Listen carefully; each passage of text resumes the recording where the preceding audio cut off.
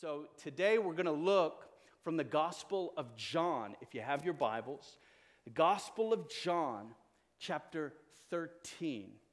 We're going to see a characteristic of Jesus, and really, unbeknownst to the disciples, it's something that really started with Christ, and it is carried on for 2,000 years. It's one of the marks of a church and of a Christian when they're getting it right. Today's message is titled, Servant of All. And while you're turning to John 13, I want to read a passage, just one short verse out of Mark chapter 10, verse 45. For even the Son of Man did not come to be served, but to serve and to give his life a ransom for many. So with that verse kind of seeping into our spirit, so to speak, let's read John chapter 13, verses 1 through 5 together, and then verses 12 through 17, and then I'll spend a few minutes unpacking. So John 13, 1 through 5. Now before the feast of the Passover, when Jesus knew that his hour had come, that he should depart from this world to the Father, having loved his own who were in the world, he loved them to the end. And supper being ended, the devil having already put it in the heart of Judas Iscariot, Simon's son, to betray him, Jesus, knowing that the Father had given all things into his hands, and that he had come from God and was going to God, rose from supper, laid aside his garments, took a towel, and girded himself. After that, he poured water into a basin, began to wash the disciples' feet, and to wipe them with the towel with which he was girded. Shift with me now a few verses below, 12 through 17. So when he had washed their feet, taken his garments, and sat down again, he said to them, Do you know what I have done to you? You call me teacher and Lord, which is a Hebrew word rabbi. You call me rabbi, and you say, well, for so I am. If then your rabbi and Messiah have washed your feet, you also ought to wash one another's feet. For I have given you an example that you should do as I have done to you. Most assuredly, I say to you, a servant is not greater than his master, nor is he who is sent greater than he who sent him. If you know these things, blessed are you if you do them. Jesus is the servant of all. In fact, about roughly 550 years before Jesus would journey to the cross, prophet Isaiah, writing in the Isaiah, roughly about the third kind of movement of that particular prophetic book, he would write about one called the suffering servant. And Jesus is that suffering servant. Isaiah 53, you can read all about it. It's remarkable. And Jesus is here washing the disciples' feet. It's the Last Supper. And I want to emphasize one particular verse because it's a bit ridiculous. John 13, 3. Jesus, knowing that the Father had given all things into his hands. So that's the New King James Version rendering. That's the one we just read. Notice this in the NIV. Jesus knew that the Father had put all things under his power. When Jesus had all the cards stacked for him, when the angels were ready in a blink of an eye to attend to him, he chose what? To serve. In fact, my first thought is this: Christ-like power grab. It's my first thought. Christ-like power grab. It's a bit countercultural to what we may see across the globe. Counterintuitive. If you think about the devastation happening with our brothers and sisters in the Ukraine and in Russia, what's taking place? A unchristlike, what? Power grab. Wars are started through power grabs. People power hungry, and it's not just left for Europe. It's in South America, Central America. It's in Africa. It's in the Middle East. What happens in those moments? People have bought into an ideology, listen to this, an ideology that serves the principalities and powers of darkness. And Jesus invites us as Christ followers to model our existence, to model our mindset, and to model our day-to-day living, serving, loving, tending to others. I have here, Jesus models what kingdom-minded people do with power. They serve. This is something I'm trying to establish in the life of our 10-year-old and our 6-year-old. Parents and those not parents, right? If you see a child, you can tell a lot when the power is in their control. Come on, I'll give you an example. We go to McDonald's too much. Okay, let me reframe that. I go to McDonald's too much with my daughters.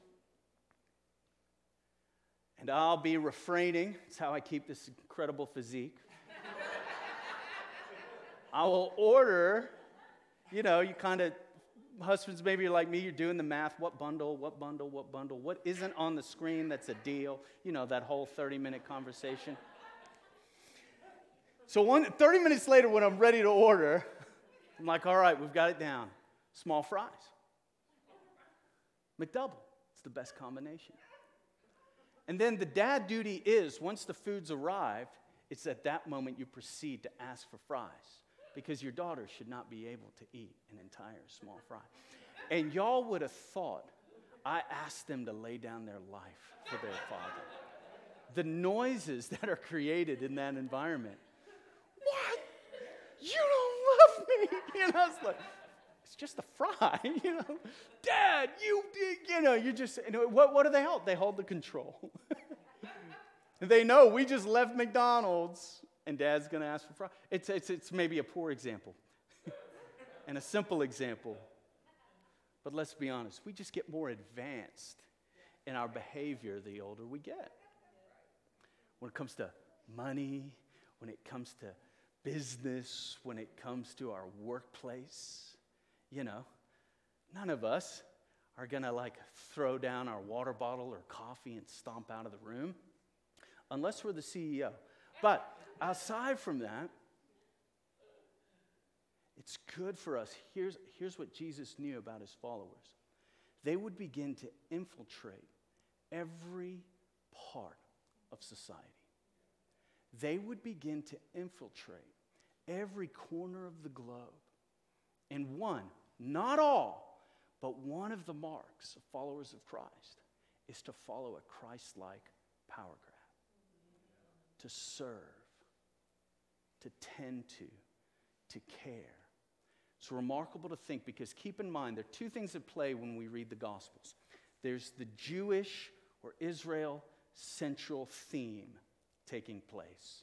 Jesus' predominant audience were Jews, chosen, holy people of God, that through them all of the world would be blessed. So that's carrying place, but here's what happens. That story in the gospel is taking place where Caesar is Lord. Where the fastest traveling gospel in the first 100 years was not the gospel of Jesus, it was the gospel of Caesar. You say, well, are you sure? I'm sure. It was called the good news of Caesar.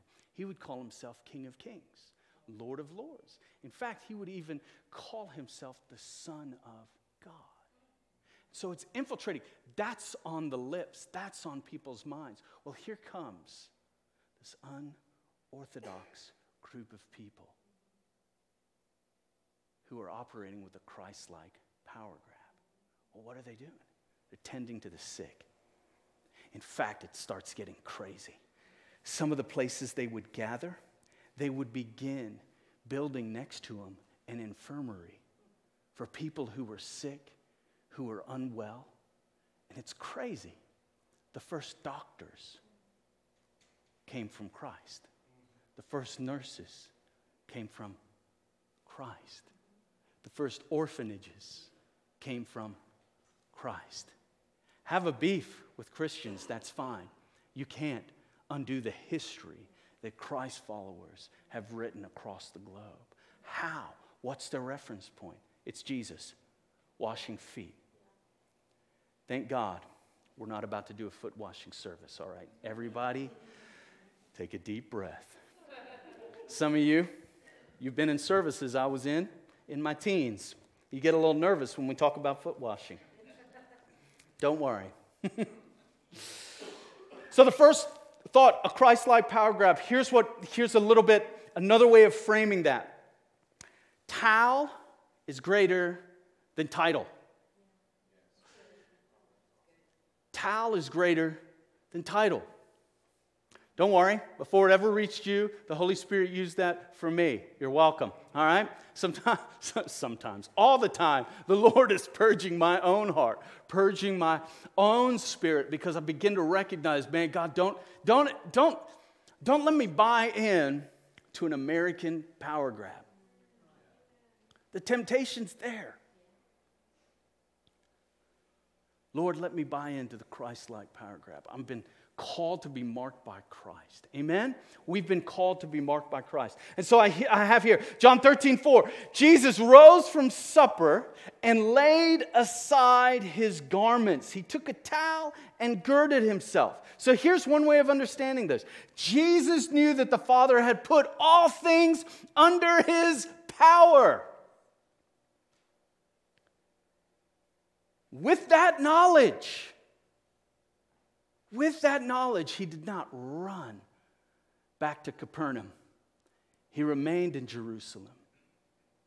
And so you can begin to see the sifting of his flesh. Later in the Garden of Gethsemane, he said, Father, not my will be done, but yours. Here we see him taking those steps already. He knows he's got all the power. I imagine there's a side of him that's like, man, the towel, I don't know about this. God, listen, have you seen some of the things my disciples have said?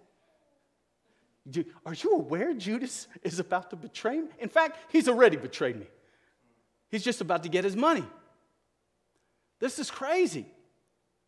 God, let's do something else. And you could see, what did he do? He grabbed the towel, and here's what he did. Begin to wash the disciples' feet. Romans 15, 1 through 2. I know I'm giving you many passages. Just write them down and reflect on them later. One of Jesus' disciples who didn't experience him in the flesh like many of them did. Paul would write to a church in Rome in verse 1 and 2. This is the Message translation. It gives us some perspective. It says, those of us who are strong and able in the faith need to step in and lend a hand to those who falter. And not just do what is most convenient for us. Strength is for service, not status. Each one of us needs to look after the good of the people around us, asking ourselves, how can I help? Aren't you glad? Come on, let's not think about us. Let's think about somebody else for a moment. Aren't you glad that there were people in your life who took the time to share Jesus with you? Because you know you, and you know it wasn't easy for them. Some of you are going to get that later. And they had to step through their insecurities. They had to step through their fears. They had to step through our impatience. And they served us. They cared for us. Their lives were marked not about their convenience, but about a willingness to be interrupted and to be inconvenienced What did they know? They knew that a towel was greater than a title. I remember kind of waning, and I would argue with the Lord, and I'm like, I'm not so sure, God. Titles can get you in the room. Towels can keep you there. I mean that. You may feel insignificant in your workplace. You may feel, man, as promotions come and go, man, I'm on the bottom place of that ladder. Can I just give you a little Christ-like encouragement? Serve in the shadows. Go above and beyond in the shadows. Bless people. Pray for them. Serve. Love them. And here's what happens. Matthew 6, Jesus says, what's done behind closed doors, your Father rewards. And a father's reward is better than anything man can give you. So Jesus is framing. I know this may seem, for some of you, brand new. And for the disciples, it was brand spanking new. Because in Rome, they would be laughing. What? Wash who? Their what? That's ridiculous. No. Because they had what's called the caste system. You may be familiar if you've studied. India, unfortunately, still operates with some of these. And it is the wealthy all the way down to the poor. And the poor serve. And Jesus calls for us. No. It's a flip-flop. We honor, we love, we serve. And so I say that to us. I just want to put that seed. Jesus is faithful to do, the Holy Spirit is faithful to do what he needs to do in your life. And I love every once in a while just reminding us, just really encouraging us and giving us part of our God-given purpose is we're blessed to bless, if that makes sense. So Christ-like power grab, towel over title, and then we see our future ministry. John 13, 14 through 15, it says, if I then, your Lord and teacher, have washed your feet, you also ought to wash one another's feet.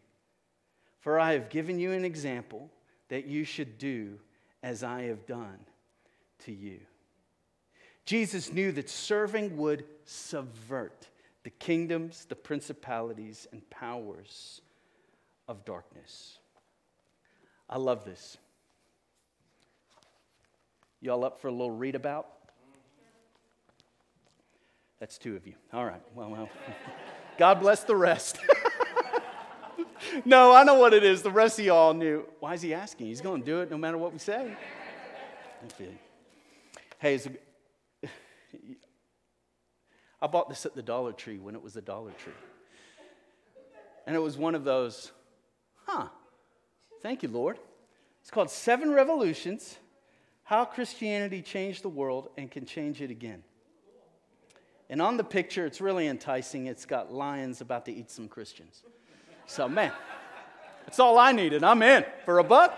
Yes, sir. Care for the poor. It investigates, if you will, it details some of the philosophies of the Greek and the Romans and how it was the most popular of the day and how this Jewish, Judeo-Christian movement began to subvert Rome. And this particular portion's entitled Care for the Poor.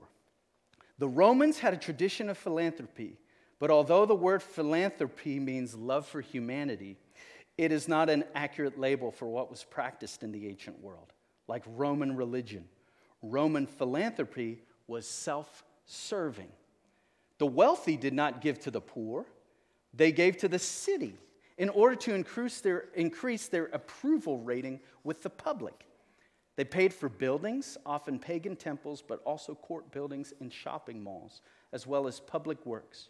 They paid for theaters and amphitheaters, as well as sponsored games and shows. And occasionally, they handed out bread or coins to the people who gathered for their spectacles. But they did all these works not out of the love for people or compassion for the needy.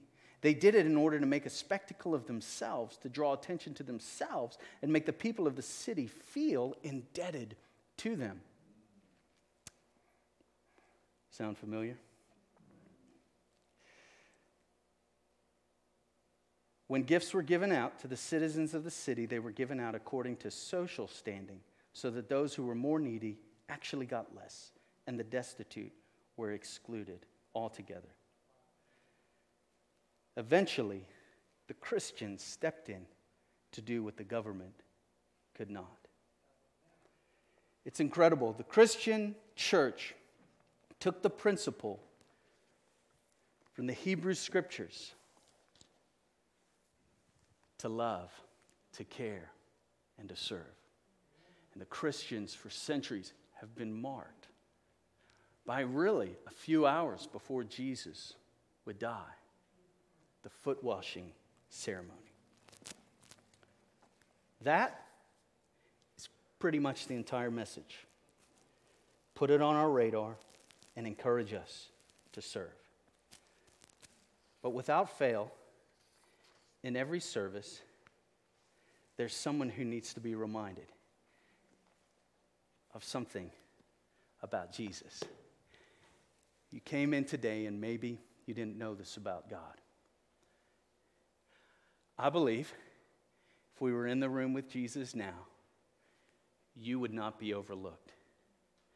That if he was about to have the Last Supper, as the Scriptures say, he would wash your feet as well. I was thinking about it this week. That our feet, they're symbolic. I mean, we use the phrases, don't we? Walk a mile in your shoes or in their shoes, or how about my shoes, somebody? Right? We use that. But it's symbolic. What are we saying in that moment? If you could experience the heartbreak I've experienced, if you could experience the abandonment I've experienced, if you could experience the bad fortune, bad luck I've experienced.